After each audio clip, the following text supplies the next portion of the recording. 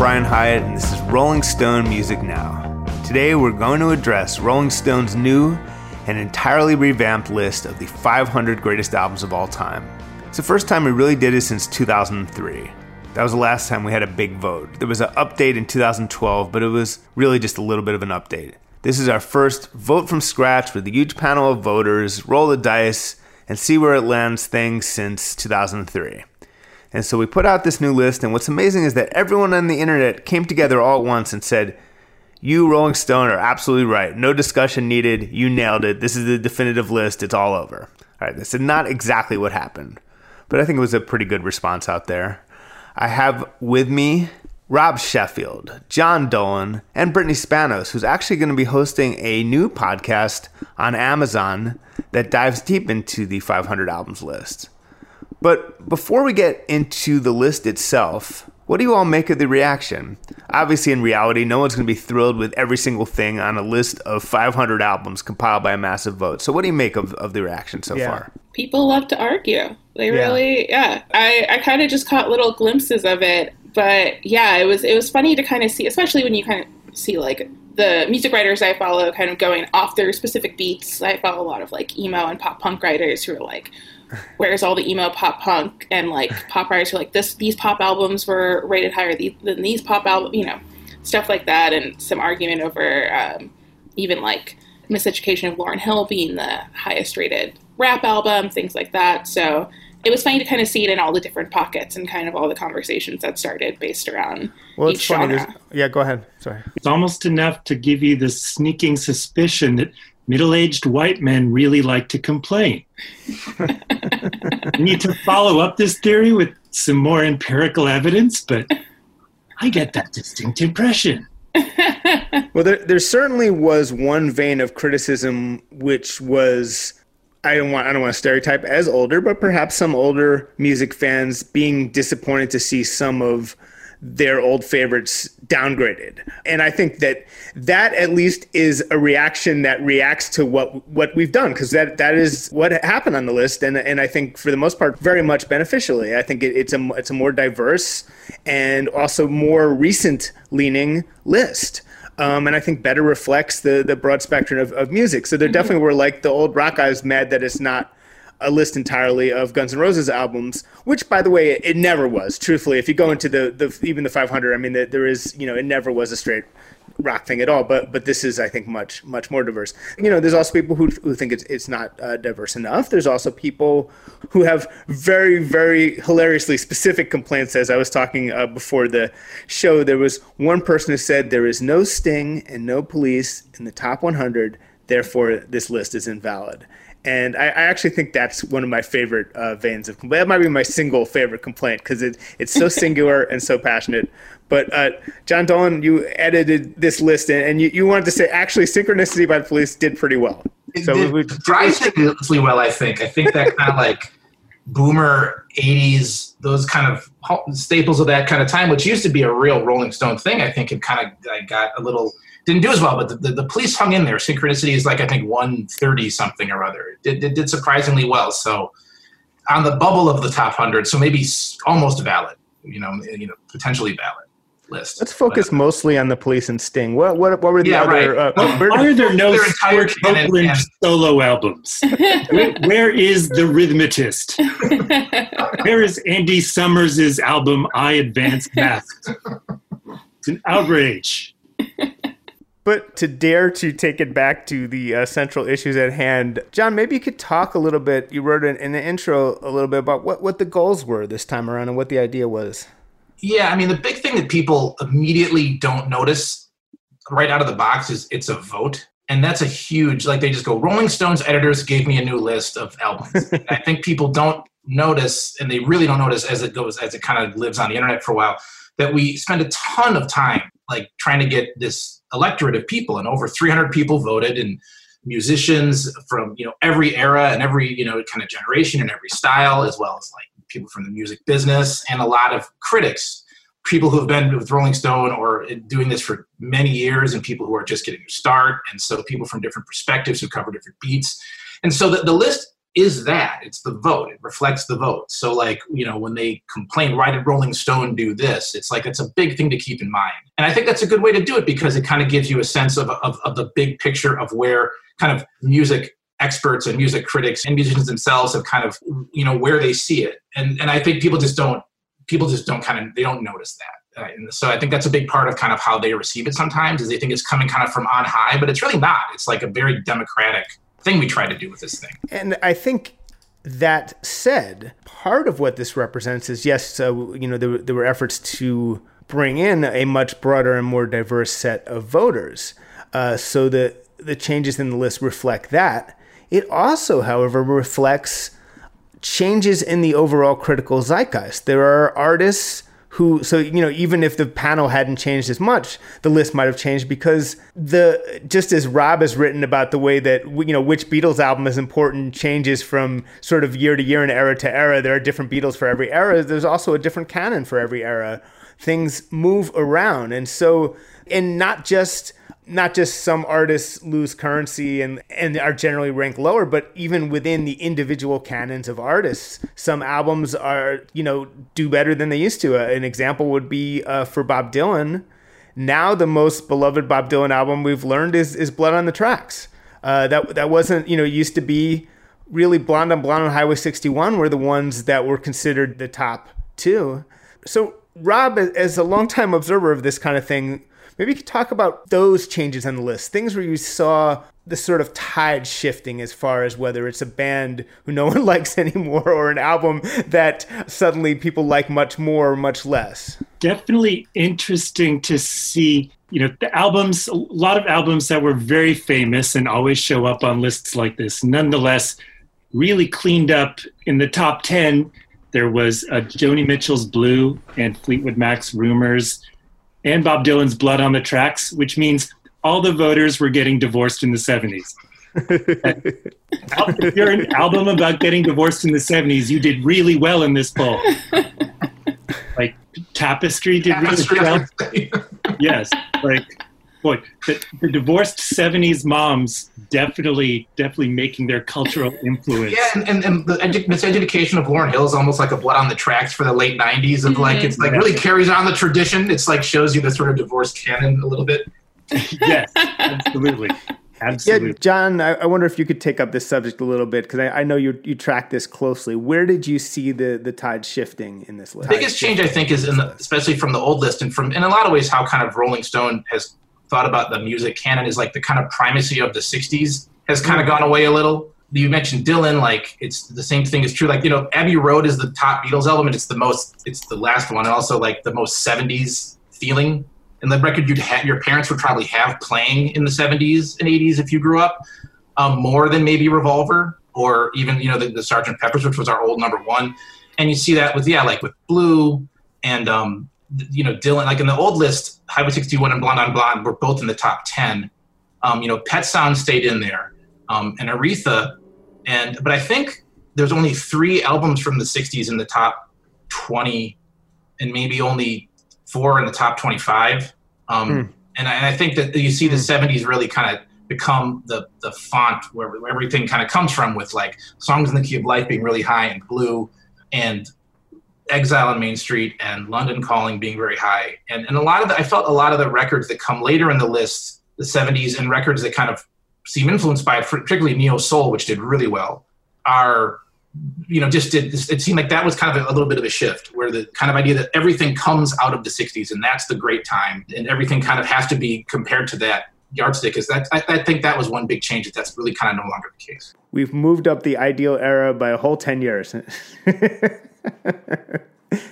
Brittany, what did you like most about where this list ended up? I love, I think the top 10 is definitely a part of the list where I was just like, I have no notes for this, even if they aren't my top 10. I'm like, yeah, that's a great top 10. Like, that's like a perfect, to me, unimpeachable top 10 of kind of the canon of music and kind of spans a lot and sees a lot of, younger artists. And I mean, even going into like the top 50, top 100, like a lot of younger artists kind of breaking through and seeing how many people voted for even more recent albums, which I was kind of curious about what would happen with that. Because even I was sort of grappling with kind of how do I place albums from the last like 5 years versus albums that I've had my entire life, or albums that have kind of stood the test of time in a way that more recent ones haven't. It was really great to see how people kind of wanted to canonize these albums that are more recent and more pop albums from the last 5-10 years, kind of breaking through in a way that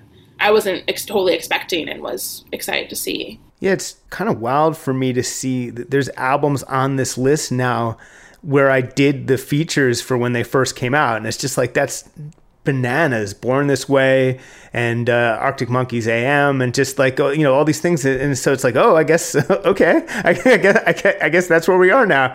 It's wild. And it's also, it leads to things that are really fascinating, like where you have Kacey Musgrave's Golden Hour, which is, you know, I think we all agree, an utterly fantastic album, but it's just a little bit behind Sweetheart of the Rodeo, which I know is one of By the Byrds, which is one of Kacey's favorite albums of all time. I think even she would be like, whoa, I don't know if it's quite that good. But you think about it and be like, who's to say? I mean, you know, the voters and maybe, you know, it probably is, you know? Well, you know, you're listening to it now. And you know, you're playing these records now, and I think like one thing Brittany kind of got at was the kind of like tyranny of standing the test of time. Yes, this kind of overthrows that a little bit, like where it doesn't necessarily have to be. And I think the old list was very like, you know, you got to like Robert Johnson right away on the old list and stuff like that. And I feel like in this one, it kind of says like, you know, these records, what's good right now.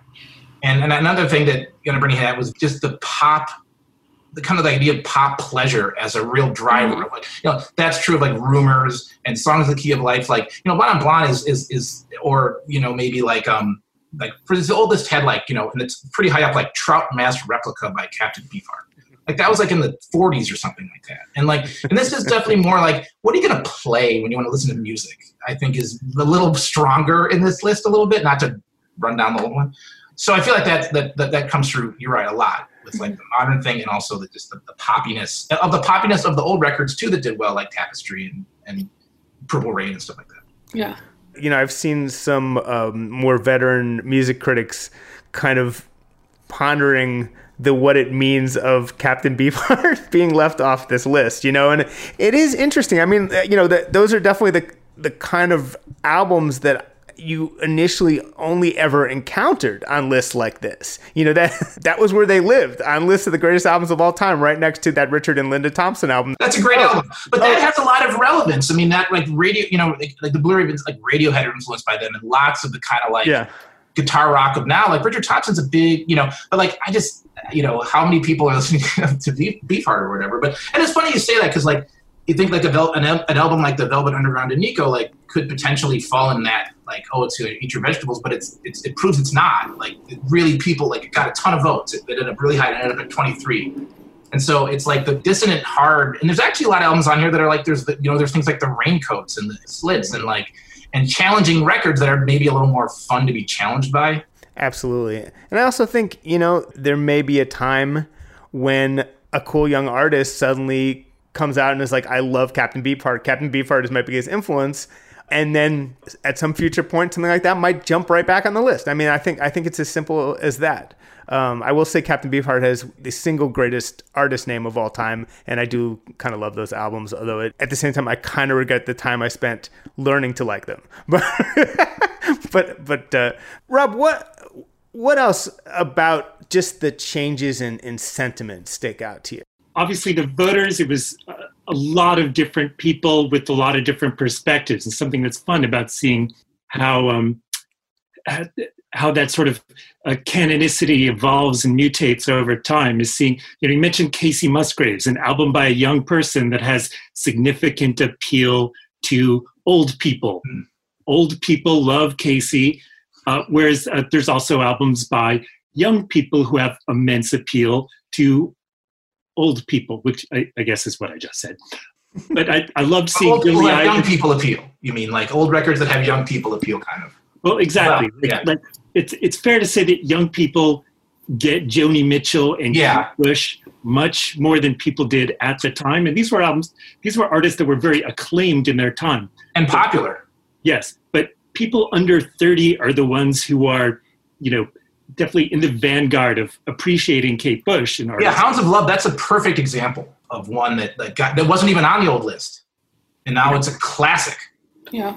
Yes. And so old albums that have young people appeal, like Rumors or Blue or Tapestry, these are albums that sort of cross borders, and a poll as diverse as this one, it rewards albums that cross borders. But I love that you have these incredibly popular albums jammed up side by side with these incredibly obscure ones.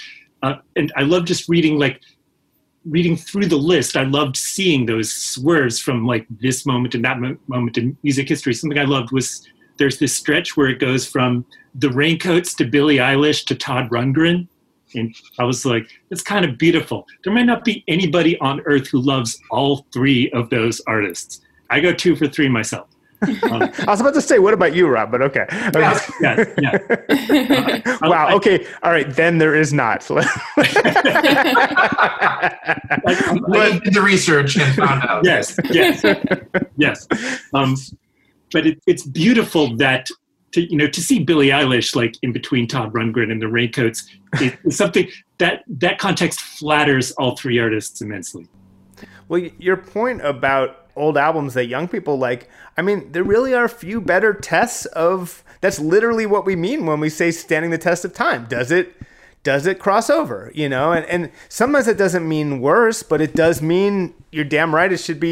That's what should win on a list like this, Yeah, I mean, even just like looking at the top 20 and the albums that came out prior to, the last decade, and like the albums that have made the top, I mean, including that, like that's the sound of right now. Like that's like everything that's on the charts. Like you can hear like Public Enemy, you can hear Joni Mitchell, you can hear Nirvana in so much of what music has been since the list first originally appeared, and how much those albums have influenced so many artists that have come up since then, so many albums that have come out since then.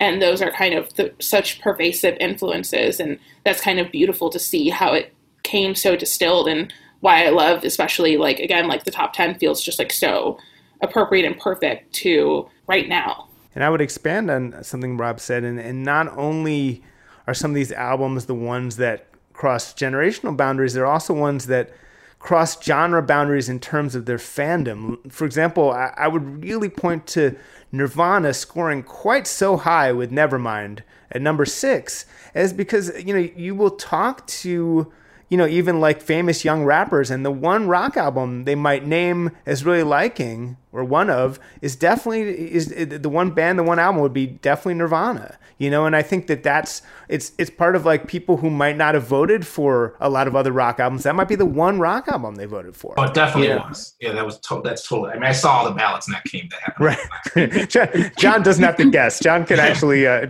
speak to this. Right. I think, again, that's a beautiful thing. I mean, that's what, it's got to be a pretty goddamn good rock album to have people who don't like rock at all voting for it, like that. It's amazing. So I think that's part of what makes the list feel so solid, especially the top. And it's interesting to see Lauryn Hill at number 10 and being by 14 years the most recent album in the top 10. That's really cool. And that's it's not, I wouldn't say I was shocked, but I was pleased and maybe slightly surprised to see it land quite that high. What do we think are the various factors behind the kind of convergence of that album as kind of the one album post 1990 to hit the top 10? It's funny because I didn't realize it was on the original list, and it jumped up like 200, 300 spots or something. It was like 385 or something. Yeah. And now it's 10.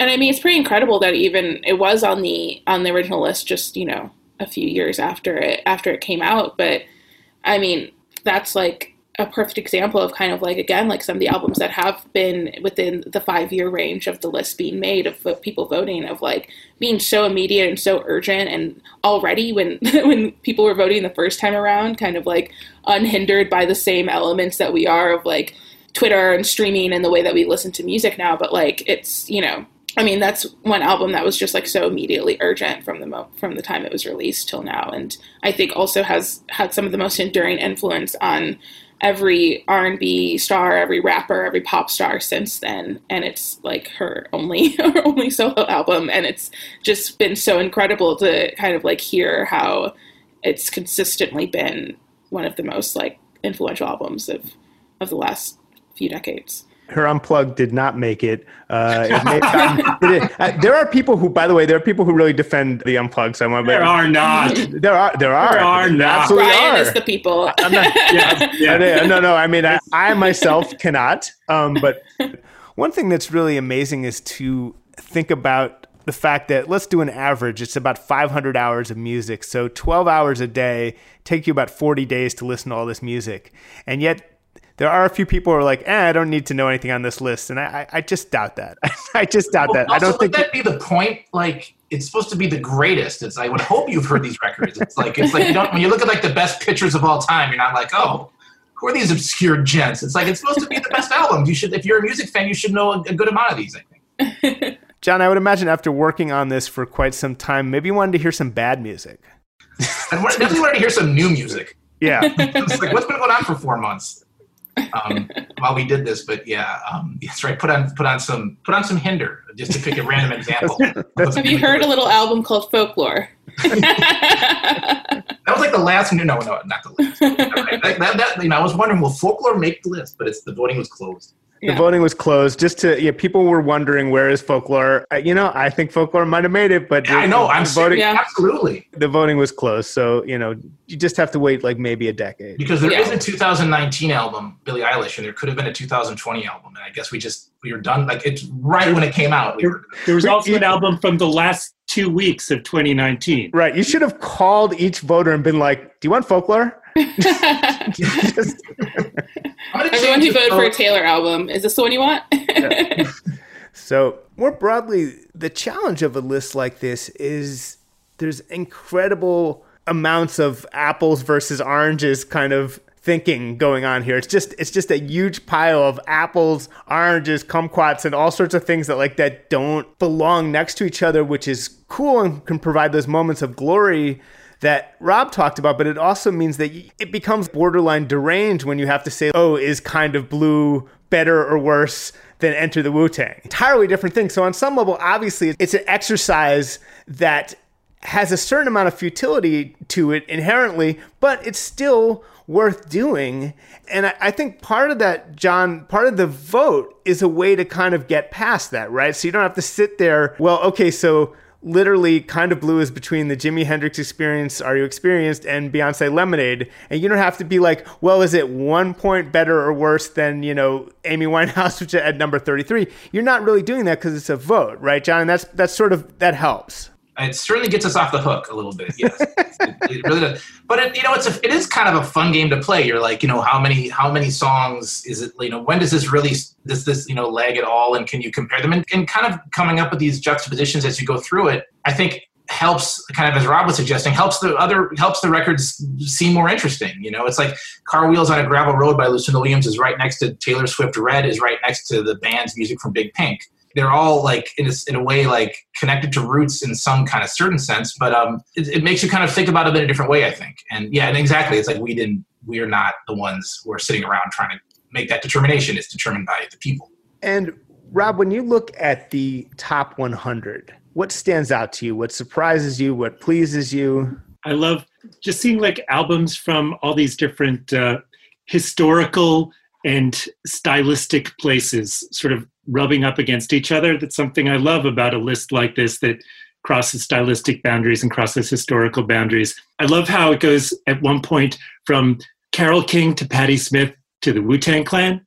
And I just love the idea of like listening to all of those in a row or like in a mix. And again, it's a combination that makes them all seem cool. They all really thrive in that. You think about all the different things they have in common, Carole King, Patti Smith, Wu-Tang Clan, people from, sort of like the outer orbit of NYC, like thinking about their way in and thinking about, responding to R&B in different kinds of ways. So just something I love about the top 100, but also the entire list is it plays up all these connections between albums that you wouldn't necessarily notice. Maybe, I love that. Maybe dig into that a little bit more if you want to look at some specific bump ups, especially in the top 100. Well, something I love, D'Angelo's Voodoo did extremely well. D'Angelo in general, his entire catalog did extremely well on this. Yeah, every record he ever made is on here. Yeah. Yeah, the voters are really, really feeling those. And I think Voodoo was on the 2003 list, like somewhere at the, somewhere in the basement. Mm-hmm. It's not like this album came out in between now and then, but given the kind of album it is, people really had to spend years with it to sort of get it. And I loved seeing D'Angelo right next to the White Album, on the list. And I was like, wow, like that'd make a great, because I tend to think of things in terms of cassettes. So I'm like, that'd be such a great tape to have the White Album on one side and D'Angelo's Voodoo on the other, because there's both such kaleidoscopic records. And that's really what a list like this is all about, is taking music out of the boxes that we normally file it in and putting these records up against each other just based on enthusiasm. So, these are the records that people voted for out of personal enthusiasm and passion. And that is something that sets them all apart. And that's an important point, because not only was it a vote, but the way the vote was done is that people listed their top 50. So everything had to be, you didn't get to list your top 500. So the stuff you kind of liked or love even, but don't love enough to put in your top 50 albums of all time, didn't make individual lists. And I do think that it's an interesting thing, because it means that every single one down to number 500 appeared on multiple people's lists of their top 50. And that's exactly right what Rob said, is it's enthusiasm, right? So people have to really love this music to put it on there. Absolutely. Nobody was voting for their 52nd favorite record or their 53rd. And definitely on a list like this, there wasn't room to put the album I know is great and I feel kind of guilty for not really personally caring about, but historical importance. There wasn't room for that in a list like this. This was strictly people's enthusiasms and passions, and it was really exciting to see what music sort of carries through over time and inspires that kind of fervor. So another example, but the Alanis Morissette record, Jagged Little Pill, yes, barely squeaked onto the 2003 list. That was another one that was sort of languishing in the basement, and people feel that record deeper now with each year. And this was the kind of list that stresses albums that people feel deeply about. Yeah, giant jump for that one. And when you see it, it makes total sense. People were not looking at it correctly before. Brittany, what else jumps out at you about the entire top 100? Just kind of branching off of that, I was excited to see like a lot of the 90s great female singer-songwriters, seeing Liz Phair up there, seeing Erykah Badu, like seeing them rank so highly on the list, like was really, just fantastic. I was so excited to see those four, especially Lauren, Erykah, and Liz and Alanis kind of hit the top 100 the way they did, and at such a big jump for the ones that were on the list before. So yeah, that was very exciting for me to see that, along with Beyonce's Lemonade and Amy Winehouse and kind of those more of the last couple decades albums. But yeah. And just outside the 100, you have Fiona and Courtney and so many Fiona albums. Yes. She had 3 on there. Definitely an artist who is more understood and appreciated now than she's ever been. Absolutely. And it kind of introduced, along with D'Angelo, I guess maybe they're the two good examples, a kind of new sort of career artist into this kind of thing, a new kind of canonical artist where she gets 3, D'Angelo gets 3, and I'm trying to think of Radiohead, obviously, Outkast, it's like they're kind of, it elevates them up to the same kind of level that we usually consider, the Bob Dylans and the Beatles of the world and the Led Zeppelins, where they're like their whole career gets kind of assessed as great. Mm-hmm. And John, given your close contact with all the ballots and getting to see people's top 50s, what did you see that was kind of surprising you along the way? What kind of trends did you see about who was voting for what, or just what was kind of bubbling under? What struck you? I guess it's kind of what we got at earlier a little bit, was that you did see surprises. Like I remember Stevie Nicks ballot came in and Harry Styles was on it and stuff like that, and new records, but also this bedrock 70s kind of stuff too. And I think it was fun to see young people, really young people, in some cases early 20s, what old music kind of resonates with them, and what punk resonates with them, and what indie rock and what stuff like that. And I think you saw that helped the list be interesting. Like it helps we've always been saying that like, My Bloody Valentine's, Loveless, and Illmatic, and Exile in Guyville by Liz Phair are just as good as all these great albums we've been told to listen to since the 60s. And now we have kind of like the document that proves it. When you put on Illmatic, then that's actually kind of an old album, but you put it on and it sounds just as great as being up there next to Miles Davis. And same thing with, Liz Phair herself was like, I can't believe I'm on the same bracket as Bob Marley or whatever. It was like, I think that those juxtapositions in the ballads themselves were pretty interesting. Yeah, I think if there's something to be really proud of this list is it says something true, which is that Lauryn Hill and Kendrick and Radiohead and Biggie all belong in the top 25, and despite being more recent, made albums that are just as classic as, literally, we are saying, just as classic as Highway 61 Revisited, just as classic as Born to Run. It doesn't like overturn the apple cart. We didn't decide like, it's just, it's like, well, that was what we did in the past was rockist or whatever, and it has to be new. It was like, well, how does this really fit together? And then the voters we got did great, were so great at sort of like getting that. It just worked out that way that's the way that people felt, that like, and some of these albums have been around a little while, but they're a lot more recent than, Blonde on Blonde. So it was cool that like it all kind of fits together. It wasn't just let's shut something out and let's start over or whatever. It was kind of everything kind of made sense together. We didn't talk about Marvin Gaye, What's Going On at number one, which I'm really happy about. And it just kind of ran away with it, right, John? Yeah, it was number one the entire time. Wow. As the ballots came in, it just never faded. It was, and obviously, I think people were thinking about it, as they did their thing. I think they're probably listening to it and thinking about it and what was going on around them in their lives. As you point out, Brian, the piece you wrote that's for the number one album about how it was inspired in part by a police riot, and I think people just were. It hit them. I think it's probably hitting them right now, and they're listening to it right now. And I think that it was something that it's amazing that it's 50 years ago and it still is that resonant. And I think it is. What do we make of? And it is a great album, and I'm happy to see it. I would say that I wouldn't have guessed Amy Winehouse would land quite so high. I might have said top 100, but I wouldn't have necessarily guessed number 33. It's pretty extraordinary. What do we make of that? I mean, she's someone who, as an artist, kind of. I'm glad that we're starting to see a tide turn in how we talk about her musically, where I think so much of her personal life and the tragedy around her overshadowed what was an incredible album from the jump, an album that I think, was clearly critically acclaimed, did well, the minute it came out. But I think there was just so much going on in her life, publicly, privately, that didn't really allow a lot of that conversation in the way that I wish we could have had more.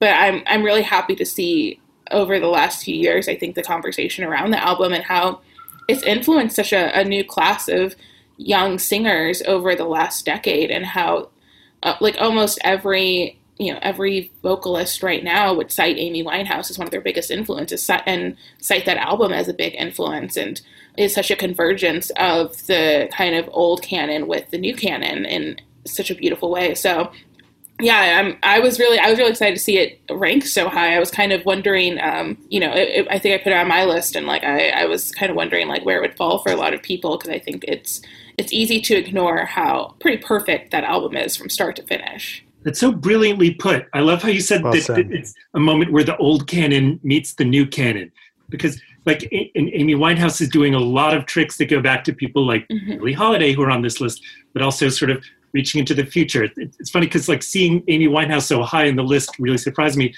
then I remembered something Bob Dylan said a few years ago about how that was the last new album he was really, really passionate about, Amy Winehouse, which I thought was really weird at the time. I guess that might have been the big influence on the new Bob Dylan record. But I love in terms of, records by older people that strike a chord in younger listeners, and records by younger people that strike a chord in older listeners. Both of those are going to prosper in a poll like this. Mm-hmm.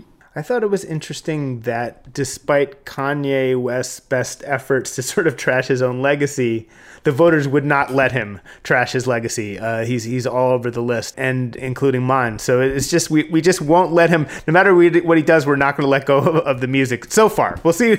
We'll see if he destroys the presidential election, then we might have a problem. But Yeah, sorry. I mean, it's so far outside from, and I conversation that is My Beautiful Dark Twisted Fantasy being that album and being the album that had ranked the highest for Kanye kind of continues a conversation that he's had throughout his entire career through every album, and also has, again, been so immensely influential. Like, every rapper in this moment can go back and cite something that he did on My Beautiful Dark Twisted Fantasy and completely, like, have that thread to what they're doing now and what songs that they've released now. And, it is relevant to a lot of what we're seeing, what he's talking about, and kind of the concerns we have about Kanye are very much laid out in a very raw and real way across My Beautiful Dark Twisted Fantasy, and in a way that, is something that we celebrate in great albums, and it can be said of so many of the albums on the list, of like having this very raw, kind of powerful way of saying, like, here is where I am at, and here is what I am going through, and how can I translate this into great art. And that's exactly what that Kanye album, and what a lot of Kanye albums up until, the last few years, have done. Rob, what are the single biggest surprises for you on this list? Surprises? Gosh, like, for me, I guess, even with albums that I know really well and have loved for a very long time, it's always exciting to see them like basically side by side in history. So, for instance, like the great part on this list where Eric B. and Rakim are right in between Astral Weeks and Appetite for Destruction. And those are three albums where I know every moment of them by heart, and yet there's something kind of jarring in a great way and creative way and inspiring way about that juxtaposition. So juxtapositions like that are like a huge surprise for me, and something that makes the list fun to go through, even when the albums themselves I know well. So there was something I loved was how well the Missy Elliott album did. It was in the top 100, whereas that was something else that was languishing in the bottom of the old record. Also, I loved how it was right next to the Stooges' Funhouse. Like, those are two of the greatest albums of all time, and I never thought before, but Missy and Iggy, they have an awful lot in common. An awful lot in common. Brittany suggested that we talk a little bit about some of what was on our list. And I will say, Brittany, I was like, how did The Doors do quite so well in 2020? And then I saw your list and I was like, oh, okay. I love that album. It's okay. I was happy to see that they ranked highly. I think The Doors rule, and I think the conversation around them is dumb. They are awesome. Nice. That's it. That's my critical take. Do you think that your love of the Red Hot Chili Peppers is sort of like, does it hit a similar part of your druggy taste? California eccentric frontman? Yes, shirtless. It's just like, yeah, it's all there. But two great artists, two of the greatest bands of all time, should be higher on the list. But to each their own. Also that you're hitting the PJ Harvey hard these days, and yeah, Jim Morrison and Polly Harvey go together so incredibly well. Yes. Definitely. It's a tragedy for us all that they never lived to make a duet album. I know. In our dreams, it exists. Absolutely. Rob, is there anything from your votes that you wanted to highlight? Man, number one on my list was Chuck Berry, The Great 28, which for me, that's where it all, that's where it all begins. That was, it did very well. Something about this list and the way that people went for music that was sort of from sort of the Chuck Berry sort of era. So stuff like, from the 50s, like, Buddy Holly also did well, Elvis Presley. Here's Little Richard, yeah. Little Richard, yeah.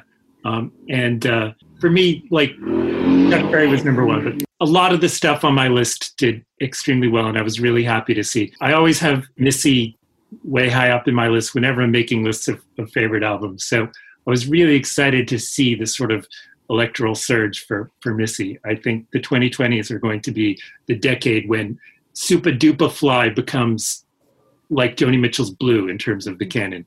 Like an old album that just keeps like giving up new secrets over time. I think that's right. Mm-hmm. And John, are you comfortable? Is there anything you want to say about your votes? I guess my number one was the first Velvet Underground album. And then after that, Liz Phair, Exile in Guyville. And then after that, Wire. I guess the same thing in some sense, like a lot of the music I like all kind of comes from that first Velvet Underground album, all the punk and indie rock and so many different things kind of like that dissonant kind of, but also pretty rock.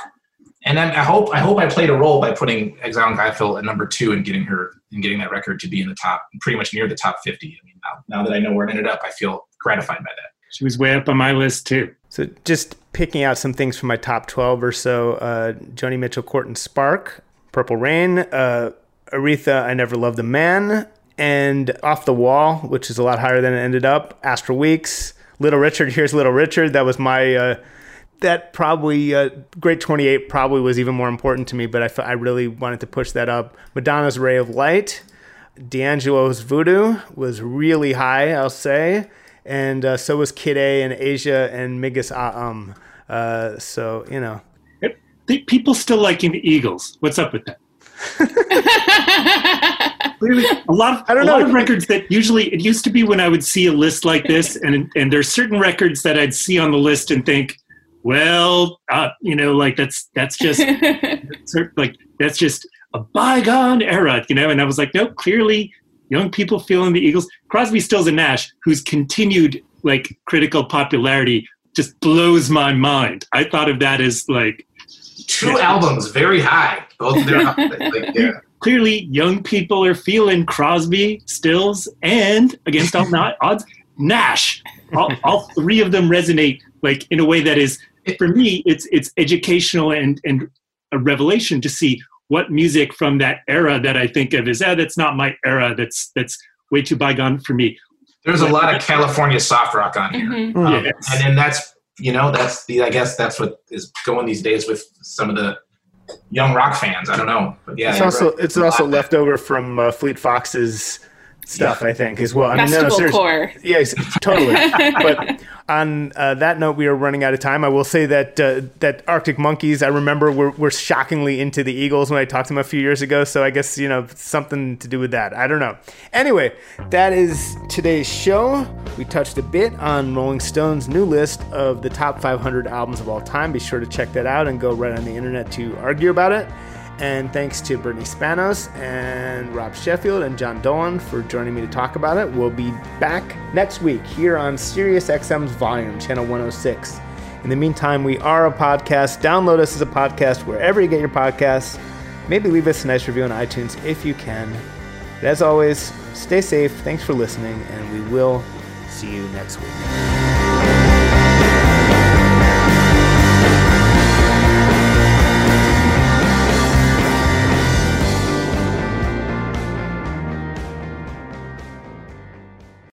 Welcome to Talkville, the ultimate Smallville rewatch podcast. Guest star Sarah Carter as Alicia Baker, although I didn't really work with her a lot.